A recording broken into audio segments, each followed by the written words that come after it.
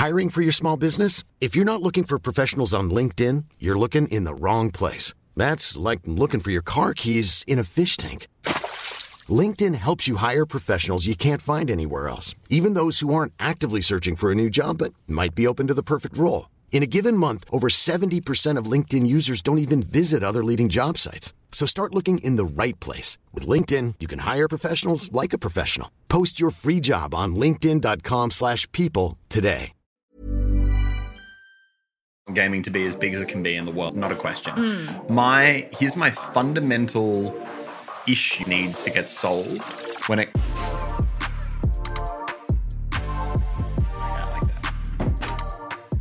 Alright, 3. What's going on, guys? And welcome back to Watch Time, as today we're in a slightly different place, a different setup. It's my setup, which is no longer in the Click office because obviously we moved out of there for now. I know, very sad for the new place yesterday. And there's some very cool places that we're looking at. And I'm very excited to move into a place new. It's kind of like when you reshuffle your room. I think we said this example last week. You just get renewed energy. And I was inspecting the office. I was like, oh, yep, pool table can go there. So I'm ticking off all the important boxes. I love that Elliot's like focused on the new office is like where the pool table and the pinball machine is going to go, and not like, oh, here's where we're going to put desks for people to actually work. Where do they play pool at lunchtime? Sad though, and it was so funny because we were moving out of the office and Elliot's office in there like previously had like blackened curtains, there was like carpets in there, it was like all very dark as like a good recording setup, but it was like to clean it out and then suddenly let the light in, it was a completely different room than what we'd ever seen it as before in the last 2 years. It was a cave. It was seriously a cave. Yeah. But other than that, how has your week been? We're still in lockdown. We got another month to go, basically. But the end is in sight. Literally, it's almost exactly a month, right?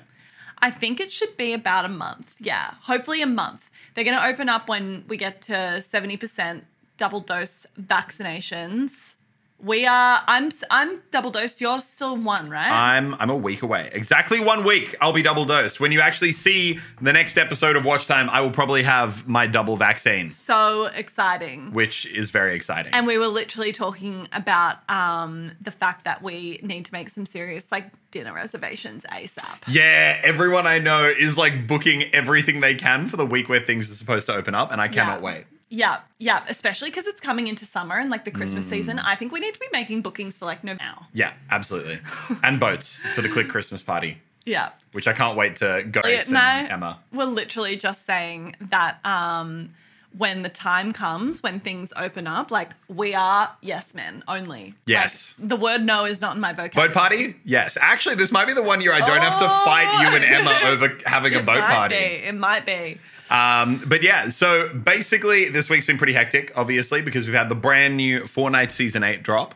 Yeah. Which dropped to very mixed reactions. Yeah, so debrief me because I've been working. I feel like this has like been the least engaged I've been in a new season and event. Well, I feel like people are just consistently underestimating or not understanding Epic's new style to doing Fortnite seasons. Right. So new Fortnite seasons used to happen where the season launches, there's a giant new map change, like a whole quarter of the map is completely different.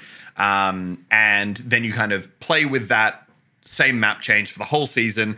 Maybe there's some small stuff that happens, but that's pretty much it. These days, what they seem to be doing, and they've done this for the past, basically since Chapter 2, Season 4, I think they pretty much had this as their strategy, or Chapter 2, Season 3 even, where they launch the new season and then they continually make changes throughout the season to evolve the map along with the story.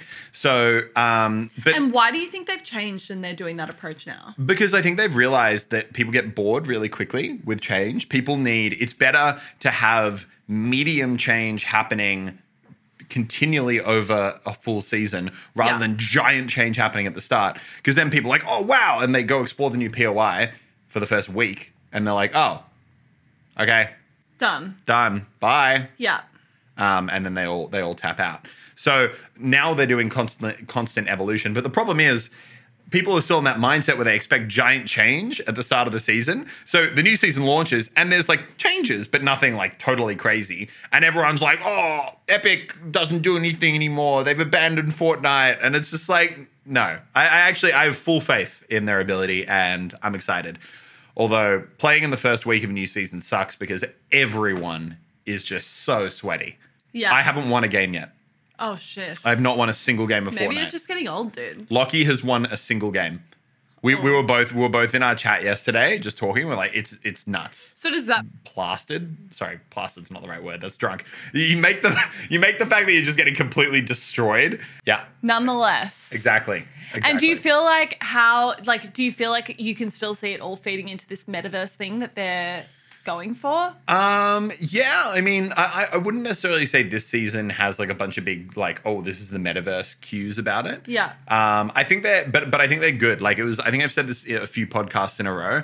They're starting to be more subtle with it and less in your face. They're making it less like, this is the metaverse, you will accept it, and more kind of like building that into the content that's happening. Yeah. So there was like, I feel like when they felt like they were forcing it was like the Marvel season. Right. Where they're like, this is Marvel. Marvel is in Fortnite. Shut up and accept it. Yeah. Versus now, it's kind of like, no. The whole Fortnite narrative is still a thing. And like, oh, look, Batman's also here. Like, that's kind of the way they're going, which I think is smart. You know who's blowing up? Ozzy. Yeah. On the new season. Yeah. Like, he is just absolutely Yeah. blowing it out of the park. No, he is completely killing it. Here's the engagement. So Ozzy, who's one of the talent that we manage, if you're not aware, he just signed to Energy, which is obviously an amazing org run by Andy Miller. Dude, who is, Energy is killing it right now. Yeah, I agree. I was chatting to Lockie about this the other day, and I was saying how much I think they're doing a good job. Did he agree?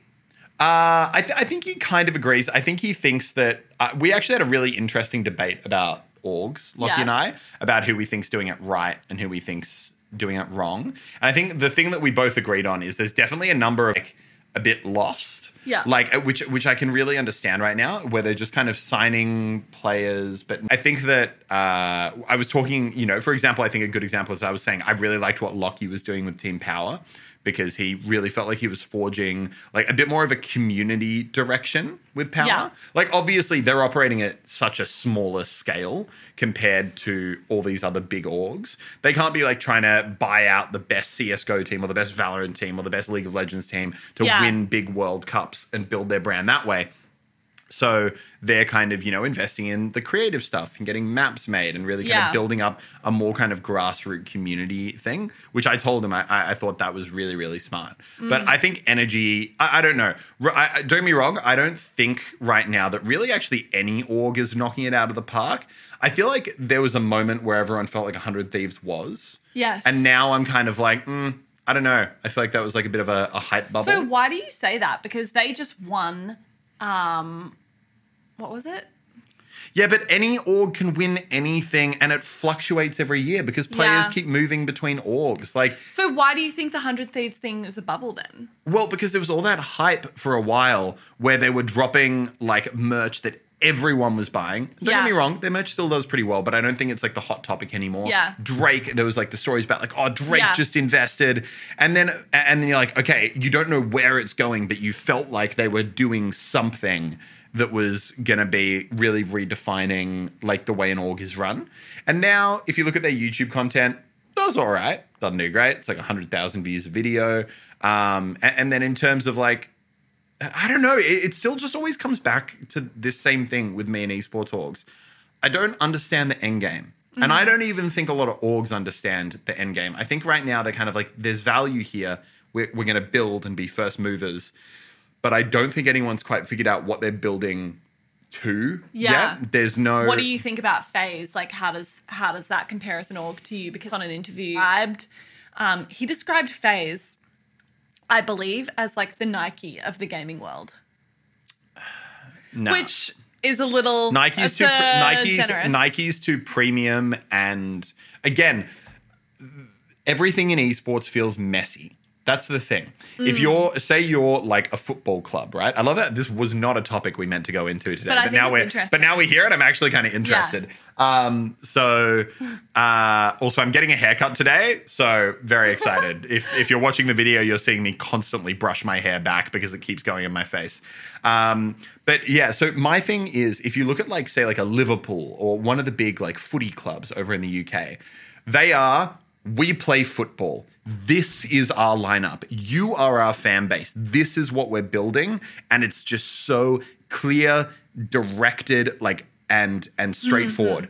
If you look at esports right now, it's like, oh, we got some Fortnite players, and then we've also got Valorant players and League of Legends players, and we just started a house, but also we're going to the World Cup for this game, and there's no... And we're selling merch. And we have some NFTs. And also we have NFTs, and we're partnering with this guy, and also we have like a hype house, and then we've also signed to these people who aren't gamers, but they're just lifestyle people, but they're part of the brand, and we're teaming up with this musician. Like, it's just everything.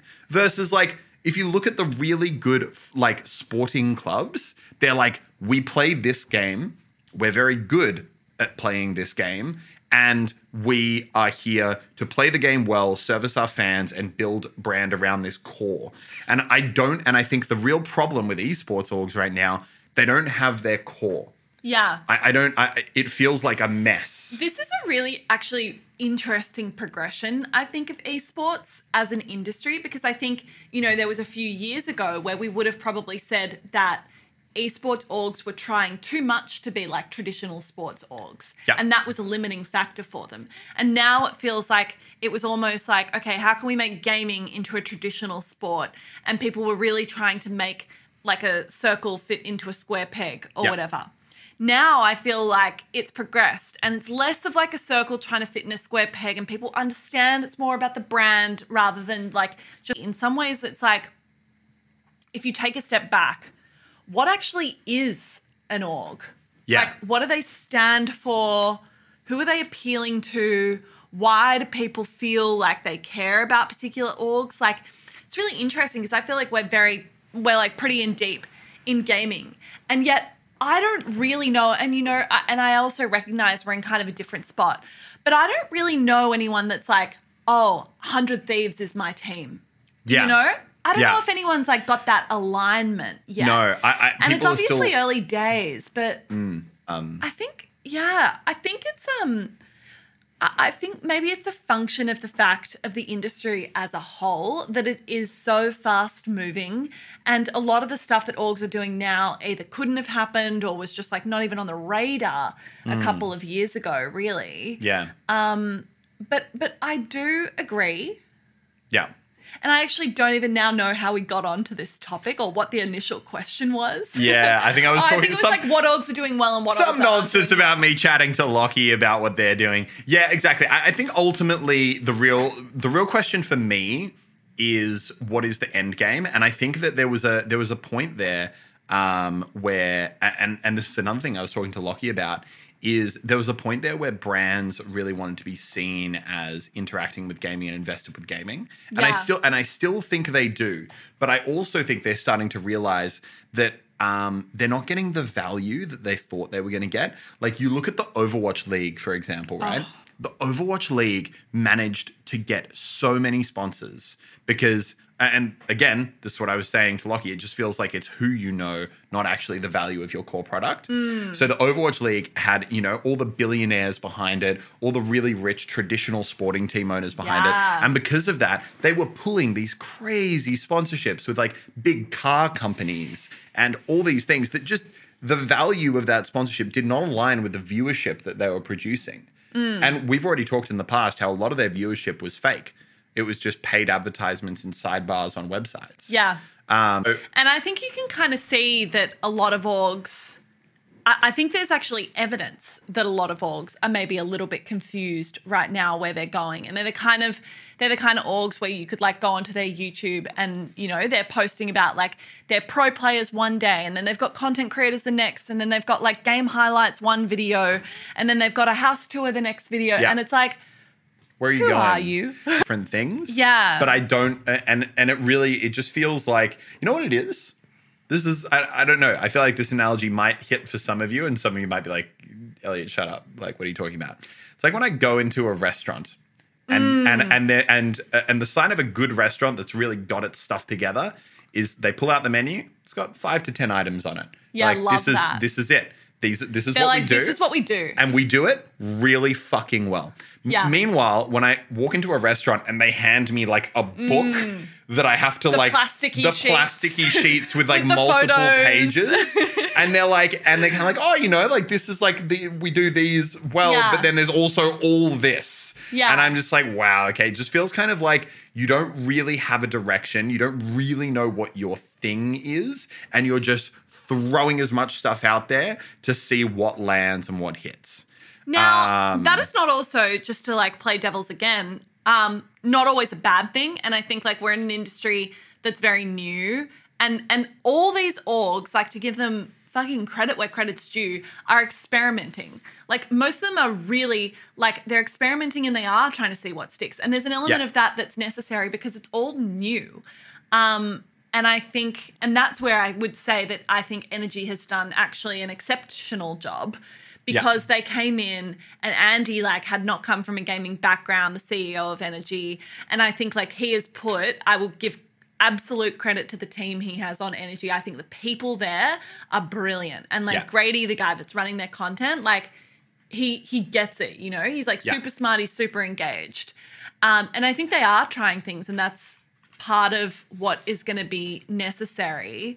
But I agree. I think that like esports orgs in general, I'm just like really curious to watch where they go over the next 5 years and like see how this develops. And I do think it's a product of the fact that the industry is very new, and that over time these things will like solidify a little bit more to more of an idea of them figuring out who they are.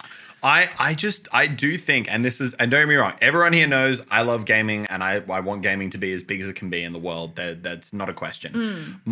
Here's my fundamental issue that I think needs to get solved when it comes to esports and gaming in general. If you go to a soccer fan, right? And like over in the UK, say a 50-year-old soccer fan, when did you start watching soccer? When I was 4 years old on my dad's lap. Who did you support? Liverpool. My dad supported Liverpool. Yeah. I grew up in this area. This is my team. These are my people. I'm with them forever. They build such an intense, lifelong relationship with their fans. My concern with esports is if you go to someone and say, hey, what game did you play when you're 5? What game did you play when you're 7, 8, 10? What game did you play a year ago versus what game do you play now? Yeah. It's always in flux. Like me, for example, in the space of my 6-year YouTube career, far out, probably 7 years now, maybe 8? No, far out. Yeah. No. 7? 7? Dude, 7. You were 19, no? Nah, 7. 7 years. I was 20. Guys, Ellie's about to turn 27. Yeah, far out. I'm not old. I'm young. I'm still spirited. But if you look at me, just my 7-year YouTube career, I have played like in those, I've had 3 big core games as well as a bunch of others that I've been invested in. And then in terms of me personally being what I'm actually caring about, there are ones I don't play on YouTube, like Dota. So in those 7 years, I've had 4 games. That's less than 2 years average per game. So true. Which, if you really just think about that in terms of like from an org's perspective, they're no longer like, okay, when we're looking at the gaming audience, we're just going to be the biggest and the best for this game. And then that will bring in all the fans. They have to kind of do this whole spread thing because like, oh my God, like we can't just be like, we can't bet on one game because we can't bet on one game. Yeah, because most gamers aren't with one game, and also most gamers like we can invest millions of dollars in building a team and having the best Fortnite team in the world, but then all of a sudden we might build up all these fans because of that, and then they're like, oh, we're bored of Fortnite now. We play this game, and if we don't have a team for that game that is equally good and equally fronting it, That's what I think. I think it's like for the people. For you guys like watching and listening, like we're not criticizing because we think these people are doing a bad job. I think it's like actually it's there's a very huge hard problem to solve. Problem. Yeah. And don't get me wrong, it's a challenge. And I don't think we're the first people to recognize this problem by any means. And that's why I think you see the spread in how orgs operate, because I think a lot of people look at this problem and they're just like, what do we do? Like, how do we tackle it? Yeah. Like they don't know. They know there's value in the gaming industry. They know there's value in building brands and social brands, especially for the gaming industry. But I just don't think people have figured out how to create a brand that really sticks, that really holds people in and keeps them regardless of what the title is. I agree. And the more I think about it and the more we talk about things like orgs and we talk about creators and we talk about platform deals and like how much value is going into platform deals versus like, you know, some platforms are straying away from platform deals and then management and I don't know, I just feel as though the games industry at some point over the next, I think like 2 to 3 years is going to go through another like quite significant metamorphosis, I think. And I think that happened, I think that really happened in like a 2018 period where Fortnite was launched. And I think the launch of Fortnite really created a new kind of casual gamer that didn't exist before. And I think it hit pop culture in a way that gaming really hadn't. And gaming became like a buzzword, you know, in the same way that I feel like we keep hearing like metaverse right now as a buzzword or NFT as a buzzword. Yeah. But I think it's like too early to actually know what is that going to kind of when the dust settles, what does that look like? And I think, like right now there's a new phase of like creators. There's a new phase of like, what do management companies do? You know, that's something we've spoken about. Like, what are they? What are they? Hi, I'm Daniel, founder of Pretty Litter. Cats and cat owners deserve better than any old-fashioned litter. That's why I teamed up with scientists and veterinarians to create Pretty Litter. Its innovative crystal formula has superior odor control and weighs up to 80% less than clay litter. Pretty Litter even monitors health by changing colors to help detect early signs of potential illness. It's the world's smartest kitty litter. Go to prettylitter.com and use code ACAST for 20% off your first order and a free cat toy. Terms and conditions apply. See site for details. Not what are these orgs? What are they not? What is Fortnite? Is it a game? Is it not a game? Like, I don't know. I just feel like over the next 2 or 3 years, there'll be quite a lot of quite significant changes in terms of what does the industry actually present as? Like, what are the different people and what's happening at different points in the value chain? Yeah, definitely. Interesting. Dude, very interesting. That was a good topic. That was a good topic that we did not mean to go into. We talked before. We're like, okay, this is what we're going to go into. What do you think? That was not on there. What do you think Lockie wants to do with Power? I don't know. I've talked to him about it, but I mean, don't get me wrong, and I could be so wrong here. I do think there's probably a small element of still figuring that out as you go. I mean, at the end of the day, I think that everyone in esports kind of acknowledges they don't fully know where it's going. I also think you need to be figuring it out as 100%. You go to an extent, because I think gaming is still it moves so fast that if you have some sort of like fixed laser path focused end goal, you're gonna miss it. And I remember people used to ask me like with my YouTube channel, like, oh, so exactly what are you going to be doing? Like, what's your 2-year plan? I'm like, I don't know. I'll tell you next month. Like, I'll tell you the next month plan, but I can't tell you a 2-year plan. And honestly, the next month plan might change because of it. If Fall Guys, for example, drops and you don't jump on it real quick, like then you're losing out. So, I think ultimately where the game is going to go, where the industry is going to go, I don't know. I don't know, maybe we can ask Lockie if he wants to come on the podcast and talk about Power, because that could be super interesting. Yeah. Because I think what I like about what Lockie's done though with Power up till now is they've gone focused, they've gone small, but they've done very high quality. I see a lot of orgs go in and they just try and they're like, oh, we're gonna have everything, and they've got a bunch of crap players in each game. They're like, oh, we spent a lot of money on that, so they don't have any money to spend on branding. What Lockie's done is he's really focused on Fortnite. He's got a very good smaller number of players for Fortnite, and he's also invested a bunch in quality. The maps they make are very, very good. The branding and all the graphics that they get made for their content are very, very good. All of that is just high quality. And I think that it's literally talking about like the restaurant menu. Better to figure out where to play and where your area is. Go in hard and go in value on that.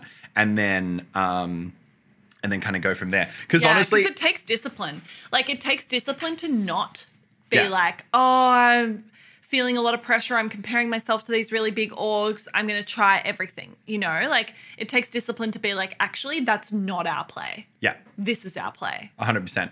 And I think if you look at all the different orgs in the world and ones that are operating, I reckon if you were to look at the engagement that Lockie's getting with power relative to the overall size of the team that he's got and like the expenses they're running, I reckon it would be one of the best ratios of any team out there. Yeah. They've got epic. Good topic. Love it. Yes. Love that for us. Okay, so you showed me a little video before we started the podcast of a woman in her car and Oh, she yeah. forgot to hit stop record.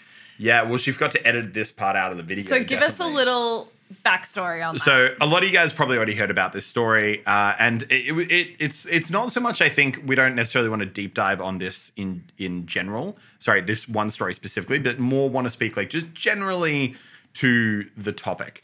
So effectively, there was a video that came out a few days ago now, where there was a woman who runs a channel. It's kind of about her, but also kind of about her and her kid and her family. And I believe it's just her son, and their dog. I believe. Now, the dog, very sadly, got sick, and they'd just been to the vet to kind of get him looked at.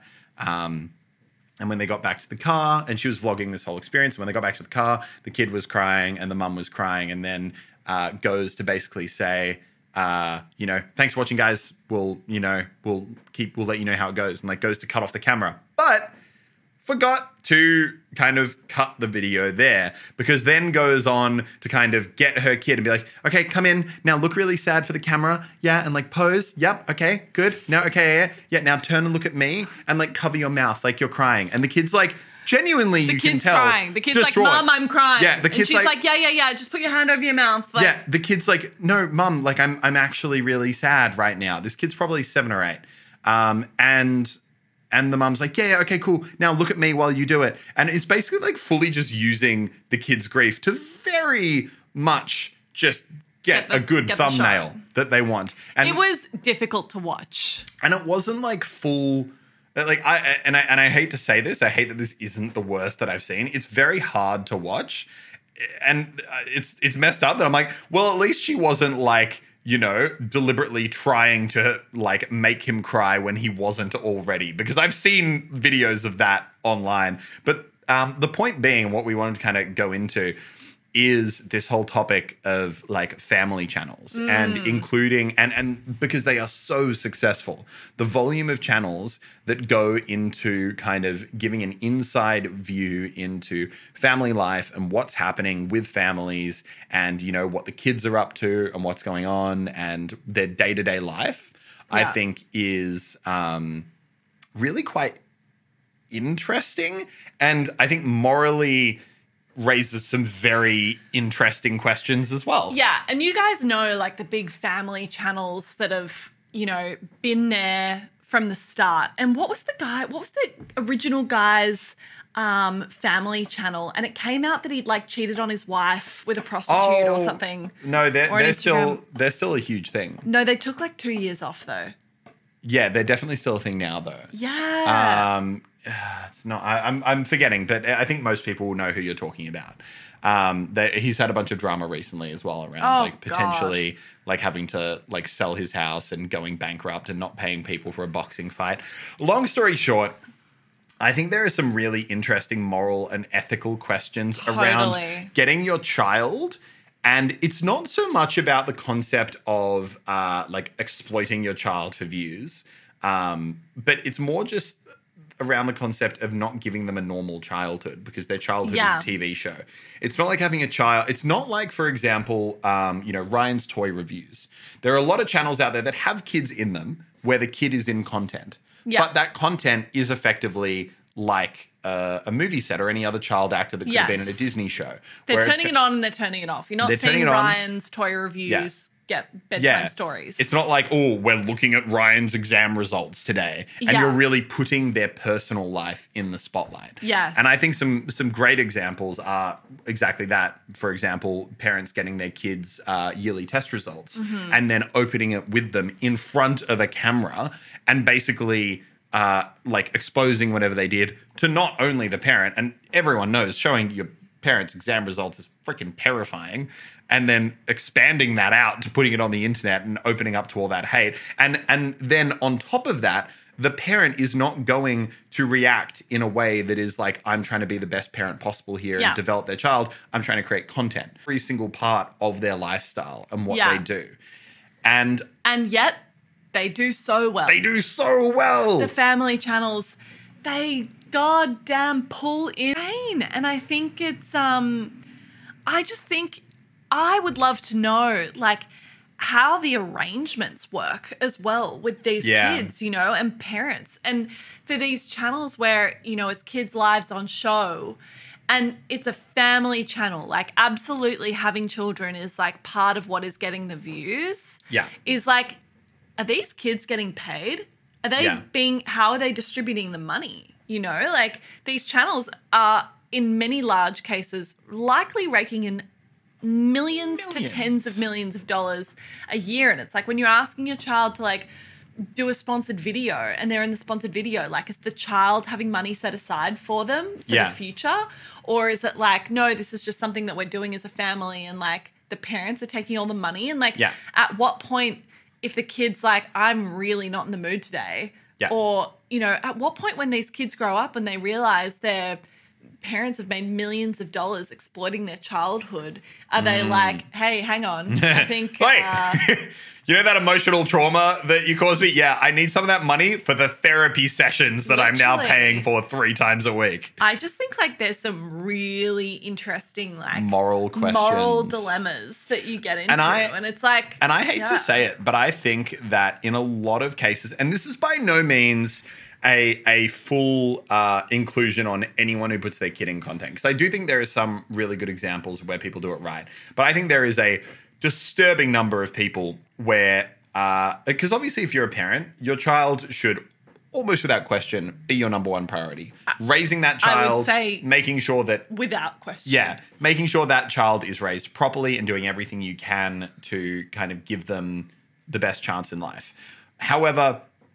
there is definitely a number of people where the views and the content is their priority above the well-being of their child. Case in point, my child is in distress and they are crying, but my priority right now is the thumbnail.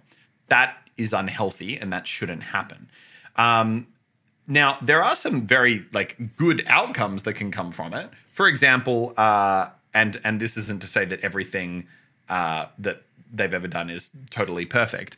But you know the Norris Nuts? Yeah. So they're a group of they're kind of like a family channel that's within Australia. They've got a slightly more lifestyle channel. Do we do? So. Yeah. Okay. So we'll go from my God. These children, I think they were exceptional. Between the ages of 5 or 6 all the way up to I think 11 or 12 was the oldest one. And I met them at a YouTube event. And I could have been talking to... They had more emotional sense and logic and smarts and everything... so articulate. ...than most people I know in their 20s. Myself included. They were so articulate. They were so organized. Because obviously the idea of kids doing content was something super interesting to me.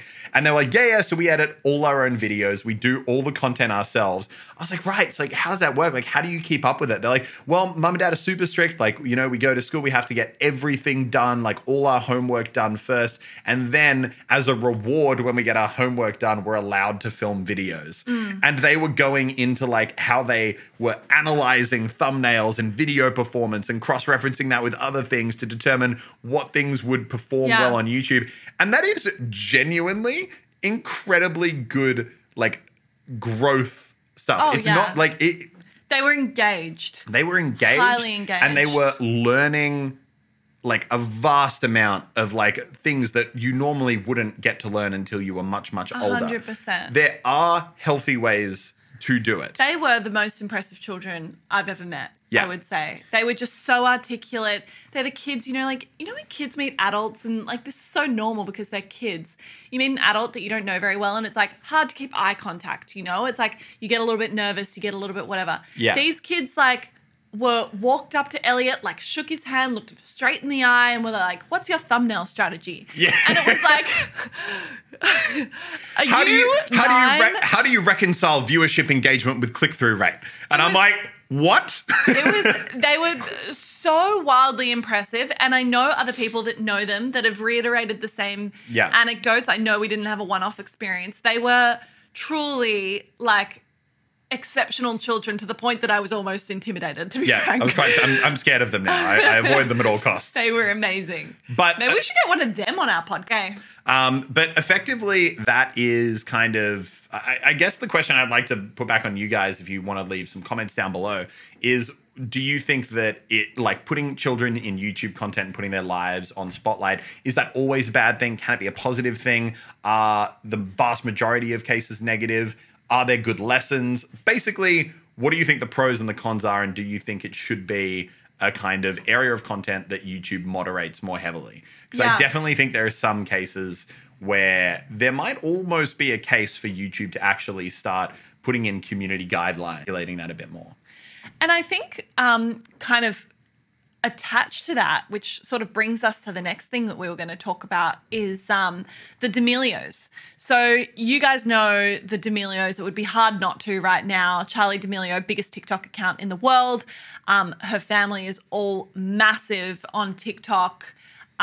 Dixie D'Amelio, her sister, has an incredibly high-performing channel on YouTube. They are they've taken it to the mainstream. Yeah. And their reality TV show has recently... Oh, my God, yeah.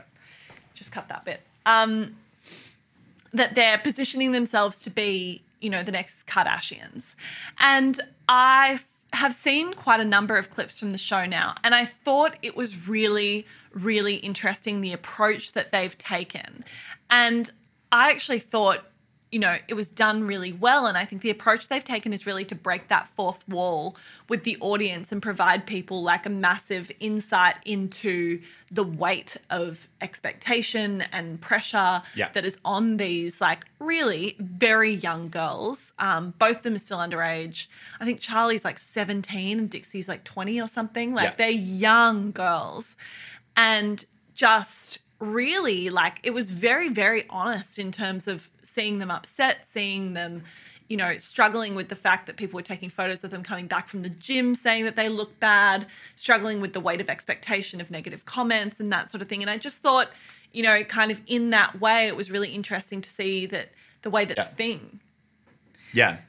But what I thought was also more interesting is the announcement over the last few days that Netflix is signing more deals for more content with them.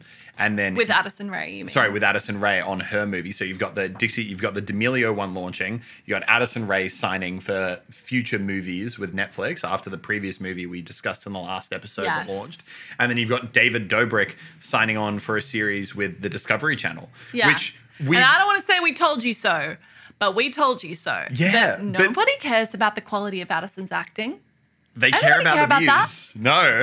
Netflix don't care about that? She would have negotiated a way higher rate for the second movie. And Netflix said, yes, ma'am, we will absolutely sign that on because you know how many eyeballs we got. And because effectively what you've got with these social media creators is it's a self-operating marketing machine. Mm-hmm. With most movies and most TV shows, they get filmed, they get produced, but a vast, I don't know whether or not you'd say it's the majority. It certainly is with some films. Yeah. The marketing costs and the marketing budget that is allocated to most movies, a lot of the time can rival the actual budget of producing the movie itself. Absolutely. It's like what we've said with thumbnails and titles in YouTube videos before. You can create the greatest piece of content of all time, but if no one clicks it, if no one knows it exists, it doesn't matter. And that's the same with movies. People can make a great movie, but they have to invest in marketing because otherwise no one ever knows it exists. No one goes and sees it. Yeah. So the advantage of working with these influencers is they are their own marketing machine with an access to not only get eyeballs, but dedicated eyeballs. Dude, now you got me thinking about the contract structure because I'm thinking like when she originally signed for the first movie, did she sign a deal with Netflix where it was just for that movie? Or did she sign a deal with Netflix where it was like, we're signing you for a potential of like 3 movies, for instance, and like after the first one releases, we have the option as to whether or not we want to exercise the next 2 movies. In which case, good for them. Great, they structured it like that. Or was it just for the first movie, in which case now she's in such a stronger negotiating position to just absolutely blow that out of the park? I think from what I heard, it was a negotiation for the next one. So I reckon she would have, and also that's why I think she would have been. You know who's her agents though now? Who? Joe and Justin. Oh, really? Yeah. Do you want to give context on that? Oh, yes. Hey guys, sorry, I forgot I'm not just here having a conversation. We know her 2 managers that are working for her now. Elliot and Lannon used to work with them at WME. Yeah. And they're now working for Addison exclusively, which honestly, like, good on you. She's probably keeping you busy. I've got some good memories with Joe and Justin. My main one being, I think the first time I met them, because it was at E3, at which we've talked about E3 before. It is a lot of hangovers and a lot of parties. And I literally think my first ever meeting with them was at like 9 a.m. in the morning, and I was half a human being dragging myself into a cafe to get a coffee with them. I think everyone, like, they'd been at the same party the night before, and everyone was just like, orange juice? Like, orange juice and coffee. Yeah, exactly. But yeah, I mean, effectively, I think it's super interesting. And this really does seem like almost a whole strategy shift from a lot of these platforms. Because you've seen in the past, and we've seen a lot of examples of like, it used to be the news like, oh, YouTube's doing a YouTube movie with Logan Paul. Yes. But this is one of the first, and it really does feel like it's come in like, you know, when it rains it pours. It's really started to ramp up hugely in the last few months of big mainstream online content platforms distributing like and signing these big creators. Yeah. And I really genuinely think that people are realizing that quality is not like, don't get me wrong, there's still room for quality. It is not quality over quantity. Yeah, it is. But like literally TikTok embodies that. It's not quality over quantity. It is quantity that ultimately is going to win. And at the end of the day, if you've got fans that are invested in a person and they're going to watch it, that's all they care about. I mean, I think ideally both, but we are just in like a content war right now, and it's all about who can pull the eyeballs, find themselves the most eyeballs. Yep. And exactly. Let me tell you, the TikTokers, they got some eyeballs. These days, they got some eyeballs. About 100 million. A lot of them. But I think that's going to wrap us up for today, guys. Yeah, that was a fun episode. I felt like when we started, I was like, oh, this feels weird. I'm not used to looking at you in this direction. But I actually feel like we really got into it. And so hopefully you can forgive us. I'm sorry we don't have the brick wall. Yeah. But leave us a comment. We'd love to have lots of good opinion topics. So definitely. I'm keen to read them. Until next time. Blah, blah, blah, blah, blah.